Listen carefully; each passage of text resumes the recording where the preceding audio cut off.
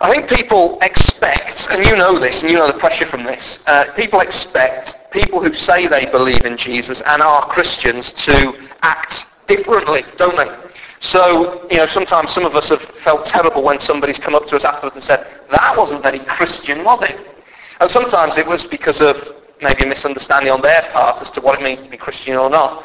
But other times it's sometimes because we're sort of not as different as we wish we were. Sometimes we get snagged up with the mood and our old ways of what it used to look like for us to live before we knew Jesus. But the thing that we've been realising as we've been going through the book of Philippians, I think, is that actually the changes that happen predominantly when you put your trust in Jesus and you become one of his people are not so much on our outward behaviour, although that is the end result, but the change ultimately is on the inside. You get a reorientation of values and a change around. We've been seeing, I suppose, that, and I said this a couple of weeks ago, that so often when you become a believer, when you put your trust in Jesus and you experience his work in your life, it's not just that your actions change. Remember we said this the other week? It's that your reactions change. The way you respond to whatever comes at you, the way that you face situations and circumstances. We've seen Paul doing that, haven't we? We've seen the fact that when circumstances didn't look favourable, he was able to stand back and almost rise above his circumstances and situations because he had confidence in the sovereignty of God. And in the same way, as they face suffering and struggling and persecution, rather than hitting back, rather than shaking the fist at God, there'd been a confidence and a change that the Lord would be with them. And now we're at a point where basically there's grief in the church. There are people in church who don't get on. That never happened in England. Well, it certainly happens amongst the elders. I'll tell you that at the very least. So maybe you lot must rise above it. But amongst the elders, there's times when we've been ready to lamp one another. But it's normal church life, isn't it? So the gospel is telling us, the news here is that actually, as you experience more of Jesus in your life, the way you react to situations that are difficult will become more and more changed. And we find it here in verse 5. Can you look at that down at verse 5? Your attitude should be the same as that of Christ Jesus. He's not saying screw yourself up and really try hard to be a nice person. No, he's saying that actually, in fact, the ESV version, Sue's got one of those versions of the Bible. We call it the clever version. Slightly more literal, and it's helpful in this. And it says, let this mind be among you that is yours in Christ Jesus. It's as if there's a new way of looking at life, values, yourself, God, the universe, and others. And it's yours when you become a follower of Jesus. It's as if something gets done within you. And there's an immediate change and then an ongoing change. So let this mind be yours, which is yours in Christ Jesus. And then, it's helpful here. It's modelled after Jesus Christ himself. If you have a brush with Jesus, it will change you. And so now what we're going to do is look at, the Apostle Paul goes and says, right, okay, let's show it to you. Let's show you how you work. And there's a sense in which what we're going to look at today, I don't think can leave you unaffected. So rather than say, right, be different, what he does is he's going to say something, and by the end of it, if we receive it in, you will be changed on the spot. You'll be changed on the spot. Your heart will be changed on the spot. And the routine is going to be doing one of these sorts of we're all into the interviews on telly, where you get some big star and you have the big sort of reveal and they ask them all the questions. The sort of thing that Piers Morgan does with something like Cheryl Cole or something like that. And you get to hear all about who they are, what they're like and what motivates and what drives them. Well, we've got one of these spots just here, but it's not Cheryl Cole and it's not somebody else. It's not Oprah. It's not anybody like that. It's the Lord Jesus. It's God himself. Okay? So I'm just going to read it, and then we're going to break it down and see. And as we see this, not interview, but this insight, as we go into the mind of God, you won't be able to stay the same. That's what Paul's saying. So let's read it again. Your attitude should be the same as that of Christ Jesus, who being in very nature God, did not consider equality with God something to be grasped, but made himself nothing, taking the very nature of a servant, being made in human likeness, and being found in appearance as a man, he humbled himself, and became obedient to death, even death on a cross. Therefore God exalted him to the highest place, and gave him the name that is above every name, that at the name of Jesus every knee should bow, in heaven and on earth and under the earth, and every tongue confess that Jesus Christ is Lord, to the glory of God the Father. And so as we look into this, I've just broken it down into 4 things: who he is, what he did, why he did it, and what the results are. Okay, you got that? Who Jesus is, what Jesus did, why Jesus did it, and what the results are. So very quickly, here we go. Number 1, who Jesus is. Answer: he's God, I tell you. I can go now. But no, it's not as simple as that, is it? We have to go a little bit deeper and actually work this one in and think about the implications of what it means. There's been some confusion being pumped out in the media lately. Did anybody read the book or see the film of the Da Vinci Code? Yeah, and the basic idea behind it was that actually, if you look into history, what you'll find is that ideas that we have in church and in the Bible about Jesus were made up in the 4th century, and people, in order to get power over other people, mixed up this book, messed with it, and actually if you trek back you'll find that the original followers of Jesus just thought he was a good moral teacher. They certainly didn't think, he didn't ask to be communicated and thought of as God. The people around him didn't think he was God. He was just a good guy who was pointing people in the right direction. And the problem is, I mean that sounds fine, but the only problem with that is the Bible. Because the Bible and the evidence we've got from closer to the time and closer to the dates would say totally different. The fact is we have evidence and sections from these bits of the Bible and other bits of the New Testament that date back way before the 1st century and tell the exact same message that is being found here. Look what it says in verse 6. He is God, who being in very nature God, did not consider equality with God something to be grasped. Some people look at Jesus and they say, well, he never really thought he was God. Well, you go through the gospel records, and, well, he did all the sort of things that you'd expect God to do. He received worship. When Thomas fell down and said, my Lord and my God, he didn't say, get up quickly, no, you're mistaken. He effectively was going, about time too. He offered forgiveness. The only person who can offer forgiveness is God. He would do the stuff that God did. He would calm the storms. He would feed the 5,000. He would do all the kinds of things that the God of the Bible has always done. So much so that there is a modern Jewish scholar who's not a believer, isn't a big fan of Jesus, but he wrote a commentary on Jesus because he realised how important that had been for the Jewish nation. His name's Jacob Neusner. And this is what he wrote. I want to say to Jesus, when I see how he thinks and acts, who do you think you are? God? Answer, yeah. That's the whole point. And here we find in this letter the Apostle Paul, writing probably 20 years after, 25 years possibly after the death and resurrection of Jesus, is showing that the early believers, they thought the same too.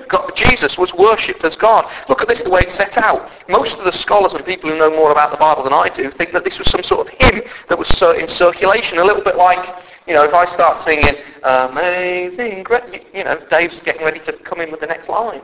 Because it was something that was in common currency. It was around. And here we're being told at the start of their hymn, who being in very nature God, did not consider equality with God something to be grasped. Now I want to just totally convince you of this, okay?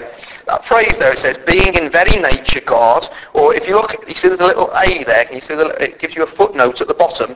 Whenever the NIV, the New International Version, is a little bit wants to make sure it's extra clear on what the words mean, it gives you a footnote at the bottom and an alternative sort of word that's used for it. Who being in very nature God, or who being in the very form of God. Now, I want to be clear on this. When we think of form, we think of outward stuff, don't we? So, Mark looks at Emma in view of the wedding coming up and goes, she's so beautiful in form. Well, what he means by that, he's like, hubba, she's gorgeous. But talking outside, not to mean to put you on the spot, but get used to it if you're coming in to live up here, okay? When we say the form, we think outward. But it's the Greek word morphe, and that doesn't talk about outwardness, it talks about inwardness, your inward stuff. So actually when Mark next goes, Emma, you're beautiful in form, what he's saying is, I think you're a wonderful person. And you need a hairdo or something, I don't know. He said, the stuff, you're inside, what you are in essence, the substance of you. And here we're being simply told, in blunt, Jesus is of the same stuff of God. It's not outward, it's inward. It's those qualities that make something what it is. And with the strongest possible statement here, Jesus has identical qualities that make God God. Are you convinced? You say, Steve, why are you labouring the point? Because it's incredibly important. If Jesus isn't God, then he can't save us from our sins. Because only God is sinless, and only he can pay the price. Only a sinless one can be offered as a sacrifice for sin. If Jesus isn't God, no salvation. Very important. But I want to drive it a little bit further. Just in case you're not convinced, look there. Who being in very nature God, did not consider equality with God something to be grasped. Now that word grasped or exploited, it carries the idea of you've got something in your possession, but you don't feel the need to keep on grabbing a hold of it and polishing it and bringing it up to the surface. You see? So why am I saying this then? What it means is that this is, he didn't suddenly become God. Being God is something that he has always had. Since eternity to eternity. He didn't become God when he became human. No, from all eternity he has been God, and then to his divinity he has added humanity. We'll come to that in a minute. So it's not like he suddenly became God. He was God, he is God, and he's not gone after it. So in other words, when you look at Jesus, he's not just a mere moral teacher, but from 25 years after his death and resurrection, he was being worshipped as God since he was God. Do you reckon I can move on yet? Of course not. Imagine the quality of his life to persuade of all people the first century Jews, who from that high had been taught there is one God. And he's transcendent and he's Lord and he's over all things. The idea that you could persuade them that God had come in the flesh. Can you imagine how much evidence they would have wanted stacked up? Can you imagine the quality of his life needed to persuade the people? Not just to, not to hoodwink them. Imagine his presence. Imagine his gentleness, his love, his tenderness, his authority, his clarity. Imagine that. It just would have been amazing to have been around him. In fact, you don't need to imagine, because actually, back in that word grasp, it tells us something. It tells us if he was God but did not grasp after it, what it tells us is that he had power, he had authority, he had position, but he didn't lean on it. He didn't use it for his benefit. He did not come and say, I'm God, bow down.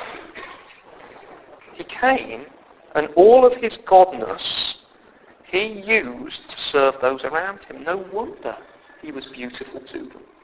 No wonder they wanted to be near him. And we do the exact opposite, don't we?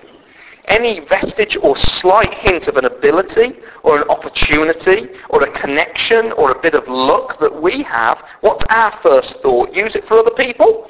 No. Our first thought is, right, for me. So if I get good exam results, I'm going to use my good exam results, not for God, but for me. If I've got time to use, the first thing that I ask myself is, how can I use it for me? If I've got money, or I get a tax rebate, or I get some unexpected funds, what's my first thought? Use it for me. If I've got relationships, or a good sense of humour, or opportunities in the workplace, or a promotion, what's my first instinct? Not to honour God and serve other people with it, but to use it for me, to grasp onto it, to exploit it, to use it for me. And Jesus would have stood out a mile. Because he was the only one who had everything, but the only one who had everything used everything he'd got, not for his benefit, but for the benefit of others. Do you see that? He didn't use it to further his own goals merely. He used it to serve and be gracious to others. So, hold on, where's my little bit? I've lost my notes here. Where's my notes gone? Hold on 1 minute. Bear with me. I've got something I wanted to read to you, a quote from what somebody said, and I don't want to lose it. Oh, here we are. This one guy wrote this. He said, think of any human organisation. Think of a company or a school or a hospital. You got one in mind? The idea is that you get promoted. You have more people under you by doing your cleaning, by filling your position, and by pushing on. But the higher you go, the more you become someone who is to be served. Do you get that idea? You get position. You move up to another grade. You get to hold out your rights and say, I should have a bigger office. I should have better equipment. I should get a nicer car. I should be getting a more pay. Now I'm the manager. Now I'm in charge. You see, human nature sees position as something to be grasped and exploited for our benefit. What can we get out of it? And that is the contrast here with the Lord Jesus. He says, I'm going to use all my godness. I'm going to use all my godness for you. And don't we love him for it? It makes all our petty chasing and our selfishness look a little bit silly, doesn't it, really, compared to that? He was God forever, and he used his godness not to grasp after it for himself, but to serve. So that's firstly, who is Jesus? Well, he's God, and it's great to look at. Secondly, what did Jesus do? Well, let's read it in verse 7.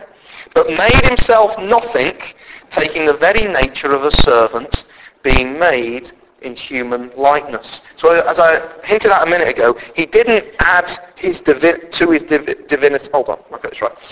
He added to his divinity his humanity. He didn't do a swap. It wasn't that at 1 minute he was God and then the next minute he became man. No.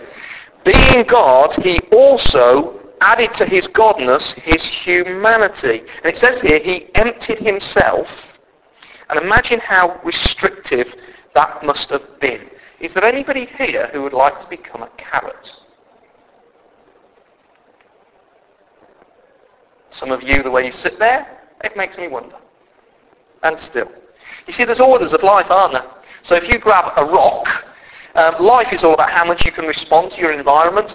A rock can't respond to its environment. It's a victim of its environment. Agreed? A pebble, something like that. Okay? Next up the pecking order, you've got some sort of plant life, whereby if a plant can respond, can't it? Because it feels gravity, it senses light, and it grows a little bit. Yeah? But in terms of its awareness to its environment, that's about the limit of it. Then next up, from a pebble to a plant, the next thing up is an animal. So, little Spot the dog can sense danger. It is aware of its environment. It can make choices about what will be most to its advantage. Is Spot the dog aware of eternity? Does it look up at the stars and go, wow, this is a big world, I wonder where I've come from? No, Spot the dog doesn't, because the next order up is humanity. And whereas Spot the dog might have 5 senses like we do, Spot the dog doesn't have the next level up, which is an awareness of the eternal, an awareness of meaning and value. Spot the dog doesn't sense injustice. We do. So here you go, you've got pebble, carrot, Spot the dog, us, and then in the Bible there's a whole different set of reality and experience and order of being. It's called God. And if we've got 5 senses, he's got 5,000 senses.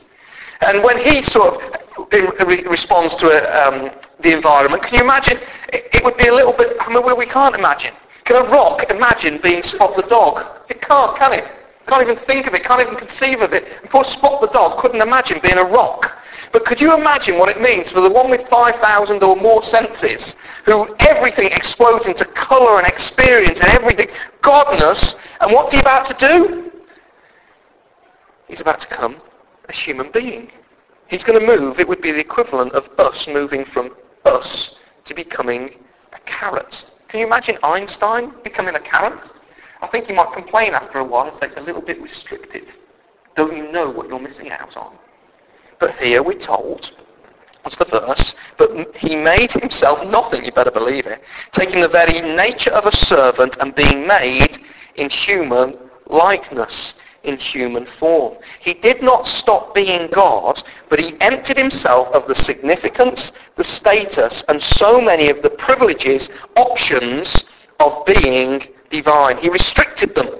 He said, I will be a human. And that's why in verse 7, when did he use his divineness as a human? Well, we track through the gospel. The only times he does is when he's serving other people.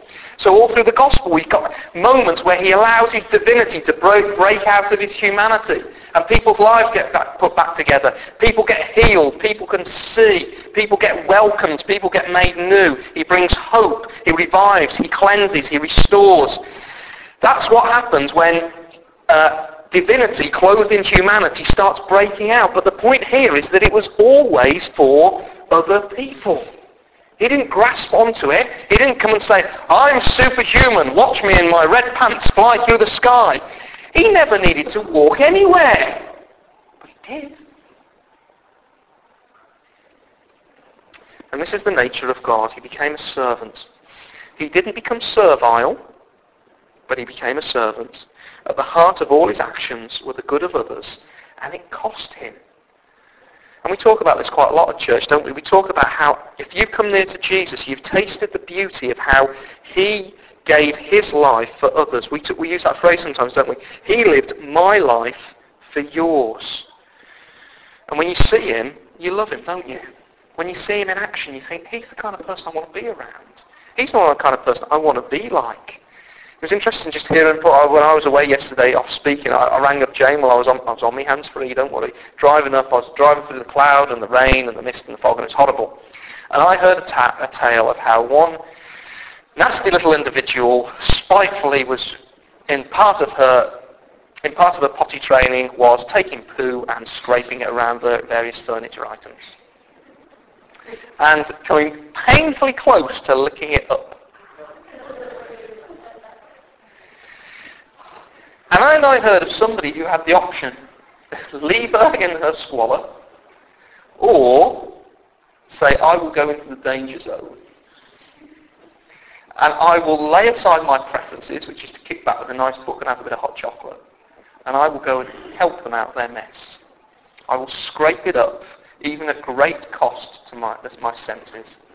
And I don't know why you're laughing, because she did it for you too. And that's the mindset of a servant. My life for yours. And Jesus came, and this is what he did. This is God. Now, I need to drive this home to you, because I've been so struck by it that this isn't me. And I wish it were. And it's not you. And I pray, God, that you wish it were. But this is something to be pursued, okay? He became a servant. He lived for me. Occasionally what I will do is I will serve somebody. Some of you may have been on the receiving end of my service. But there's a different thing. It's a different thing altogether from going, I'll live for myself, follow my agendas, and then every now and again what I'll do is I'll step out of that, help people and serve them. But when I've got to the end of it, the end of my tether, and I can't be bothered anymore, and it's just they're not very appreciative, what I'll do is I'll step back into living for me. And I dare to say, and I love you guys, and I hope you guys love me, and we're at church together, and we're all struggling with this, but that is the mood. That's the thing we've got to fight against. Jesus was not an occasional servant. He didn't do service. He was a servant. It was a statement. He said, I am now going to live as a servant. And when you've trusted in Jesus, that's the way you're going to push and the way you're going to try to be. I will be sacrificial for the good of others all the time, as best I can, as much as the Lord gives me strength. But the problem is, what gets in the way of this? And I was trying to think for you how to be as helpful for you as possible in this. What is it that gets in the way of us doing that? Why don't we live like that? Because we can see the value. What inside of us, why do we kick up and respond and kick against it? Well, I think it's very simple, and this passage shows us, because what we do is, by nature, when you've walked out on God and while you've still got sin left in your heart, you sort of live the reverse of Jesus. Your humanity is broken, and it's an uphill battle. What do I mean by the reverse of Jesus? Well, let's go through this passage. Though I am not God, I think equality with God is something to be grasped.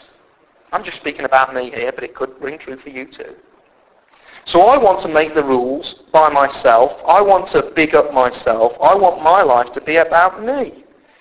I don't want to serve people. I want a life of ease with people serving me. I want recognition, accomplishment, security and glory. Now that's me. That's Steve Casey. That's me apart from Jesus Christ. That is what I will do, and I'll do persuasively, winsomely, cunningly, and I can make it even look spiritual as I try and do it. But apart from Jesus Christ, that's my mindset. grasp after being God and try and manipulate everybody else to serve me. And then I meet with Jesus, and he forgives me of my sin and the odiousness of that. And he says, now, begin the process of being transformed now into my likeness, so you flip it all around again, and I will complete that job in eternity when you meet. So I am somebody in transition. And I pray, God, so are you. And you'll know whether you're in transition, because as you hear of Jesus, you're saying, I want to be like him, not because I have to get in with God, but because he has freed me, because he has served me. It delights my heart. I know I can't pay it back, but I want to be like the image that he has made me to be. I want to be a servant. And as I thought this through, I'm like, Lord, please, get the process going a bit faster. Please. I need your saving work. Again and again and again. And then as I look at Jesus, and I see how he gave away everything for me, and how he craved after serving me, I begin to get it, and I begin to want it more and more and more. And you see what he gave away, don't you? All the things that I cling on to, he gave away. What do I cling on to? I cling on to stability. Do you? Of course you do. It's what all the psychology textbooks write about you. The thing that you want is to know where you stand and how you work. And you want stability. You want the right people around you who give you that. You want the right amount of money to provide for that. You want all of that stability. Did Jesus have stability? No, he went from stability to instability. He never had a home. He never had a place to rest his head. He had an increasing number of enemies coming against him. He had no stability. What else do we want? We want comfort. And I want comfort. And there's nothing wrong with comfort. But I want to eat in the best places. I want to drive the shiniest cars. I want to be able to, at the end of the day, kick back on a sofa that is comfy. And here's the Lord Jesus Christ, who moved away from comfort, the glories of heaven. He was born in a stable. He could have, if he'd chosen to, he'd be born in a palace, but he went into a stable so he could associate with the lowest. He moved from place to place with no comfort at all. You know, foxes have holes, birds of the air have nests, but the Son of Man has nowhere to lay his head. He moved the opposite direction. What about vindication? You know, we want stability, we want comfort, we want to have a reputation that stands up, we want vindication. You know, Jesus was never recognized before the cross. The religious leaders of the day laughed at him and mocked him. He was the one who associated with tax collectors and sinners. He never wrote a book or anything like that. He wasn't recognized. And all of those things that he was prepared to give away, I crave. I want to be noticed. I want to be successful. I want to be comfortable. I want to be respected. And I spend so much of my time clinging on to that and trying to establish that. But what Jesus did was he came and gave it all away to get me. Wow. What did you do it for, Jesus? I'm really not worth it. He gave it all away to get me. And I've already told you the summary of point 3, but I'm not going to miss it out because it's too exciting. Why did Jesus do it? Why did Jesus come? Why did God come? Why did he serve? Answer, verse 8, to save. Let's look at it here. And being found in appearance as a man, he humbled himself and became obedient to death, even death on a cross. Now, I've already hinted at this. And this is because I'm getting ahead of myself because I'm so excited about getting this across to you. But I just want you to think for a second. He could have become the most powerful human ever, couldn't he? Nebuchadnezzar, King Belshazzar, the others we've been hearing about, sheer wimps. He could have had total dominion over everybody. He could have enforced it. In fact, Satan tried to get him to do it that way, didn't he? But he didn't. He didn't come. He didn't just become a carrot or a servant, no. He also became, he's not literally a carrot, I hope you realise I'm saying that. He carried on himself the shame of death on the cross. So he went down to be us, down to be a servant, down to go to the shame of the cross. He gave away all of that power. Now I want you to think about what was going on. Why did that have to happen? It wasn't just that he was just trying to, how can I be the most low? No, there was method there. There was a reason behind it. And I think what the cross was, in the first century, the cross was the place where rebels and criminals against the state went to face their the consequences of their arrogance. Why do I say that? If you're a state and you're in authority, somebody comes along to you and says, I'm not going to do it your way. I want to be able to call the shots in my life. I want to be in charge. What you have to say to be that, to be a rebel against the state, Is you have to say, I'm superior, I'm better, I'm grasping after something more, and your rules, you will not contain me, I defy you. I'm bigger, I'm better, I defy you. And that was why the Roman authorities, and it was very cruel and very ugly, and I'm not saying they were right to do it, but that was why crucifixion was the most common means of executing a rebel or a criminal. Because it was putting them in their place. It was giving them the place that their choices and their actions deserved. You try and say something big about yourself when you're actually small, I'm going to show you how small you are. It is the natural consequence of arrogance and pride. It was giving them the natural consequences of their sense of superiority after grasping after themselves. And it was hell, it was shame, it was the ultimate being put down in your place. That's what crucifixion was. And in the Bible, crucifixion is always a picture of what awaits any of us who have done the same thing to God. You see that? It is a picture of hell itself. It's a picture of being shamed for all those who have acted up in the world where God is the king and defied him and lived to serve themselves and grasped after his identity and used other people to get ahead to do it. The cross stands as a picture of what is awaiting us, and it's a lost eternity. And Jesus, who is God, would have been well within his rights and his power to say, off you go. Go to that cross because you've stood against me. What little privilege I've given you've used for yourselves. You have defied me. You've lived as if I don't. There you go. Off you go. There's the consequence of your rebellion against me and living this attitude of self-service, living a reverse Jesus. Every selfish act is about to be shown up for how foolish it was. And he had the power to do that. Please don't think he doesn't. He had the power to do that and still does, but instead, look at this, and I want to get this, it's brilliant. Verse 8, but being found in appearance as a man, he humbled himself, and he became obedient to death, even death on a cross. He had the power to make us obedient to death and death on the cross, but instead, he went and did it. Instead of using his power to destroy us, he uses his power to save, even though it would destroy him in the process. That's what the cross is about. So this message is fundamentally, isn't about you trying to follow Jesus and be a better person. Fundamentally, this message from Philippians chapter 2 here is about something that has done for you so that you could be released from that old, broken, upside-down humanity we've been living in. And so I've got another quote which I think was helpful. To take our place, he'd have to be a man, because only God can die under the judgment of God. But to take our judgment for us, he'd have to be God, because only God has no judgment of his own to pay. So Jesus, being fully God, became fully man to become our substitute when he died on the cross under God the Father's judgment. And as you receive that, as you make that the mark and the shape of your life, it changes you. When you see him laying aside his power, and using his power not to oppress you, but to liberate you, it changes you. I've told you the story of that came up in a film recently. It was a foreign language film. It was called The Three Seasons, and it got a number of different stories in it that talked about life in one way or another. And one of the stories was set in Vietnam. One of the characters in there was a rickshaw driver. You know those little bikes that have got the seats on the back? So he was sort of like a Vietnamese equivalent of a taxi driver. And his name was Hai.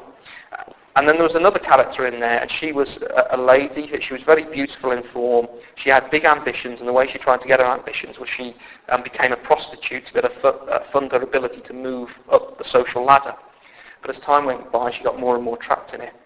And the sense of this story is these two characters who both have very deep desires. For Hai, the rickshaw driver, the object of his desire was Lai. She was beautiful. He wanted to be with her. He wanted to marry her, but he knew he had no chance. How could he get anywhere near her? He didn't have the kind of power that could get an angle on her or persuade her that he was worth being anywhere near. Lie, well, she used to, well, it was hard for her. She would be a prostitute. She'd get taken to these very fancy hotels. She would be paid a certain amount of money, which was well beyond high at the time. She would be paid a certain amount of money, but before the end of every evening, she wasn't allowed to stay in the hotel. After she had done her business, she would be sent away, and she never got to wake up in those beautiful silk, the silk sheets. And she longed to be in a world where she was safe and secure and could wake up the next morning in that place. Well, as the film goes on, you find that he enters a rickshaw race. I can only imagine what one of those would look like. You know, you've got your bike and you've got your people on the back, and there's a rickshaw race, and against all the odds, he wins it, and the result of winning it is a big cash prize. And he's sitting there and he's like, finally, I have some money. I've never been able to get some together. It was a significant amount of money. I now have a measure, a modicum of power to my name. What am I going to do with it? And so he goes to see Lie. And he pays for a night with her. He's going to get the object of his desire. But something happens. You know, Lie knew that Lie was after her, and Lie goes to the room in the same hotel. He paid for the hotel. And when they get there, he just says, go to sleep. She thinks it's a trick. What's going on? What's he going to do to me? Is he going to abuse me? I've paid for the hotel room. I've paid for your time. Go to sleep. Because all I wanted to do was watch her go to sleep. She wakes up the next morning and finds that he's not there. But she's woken up in the room that she'd always dreamed of.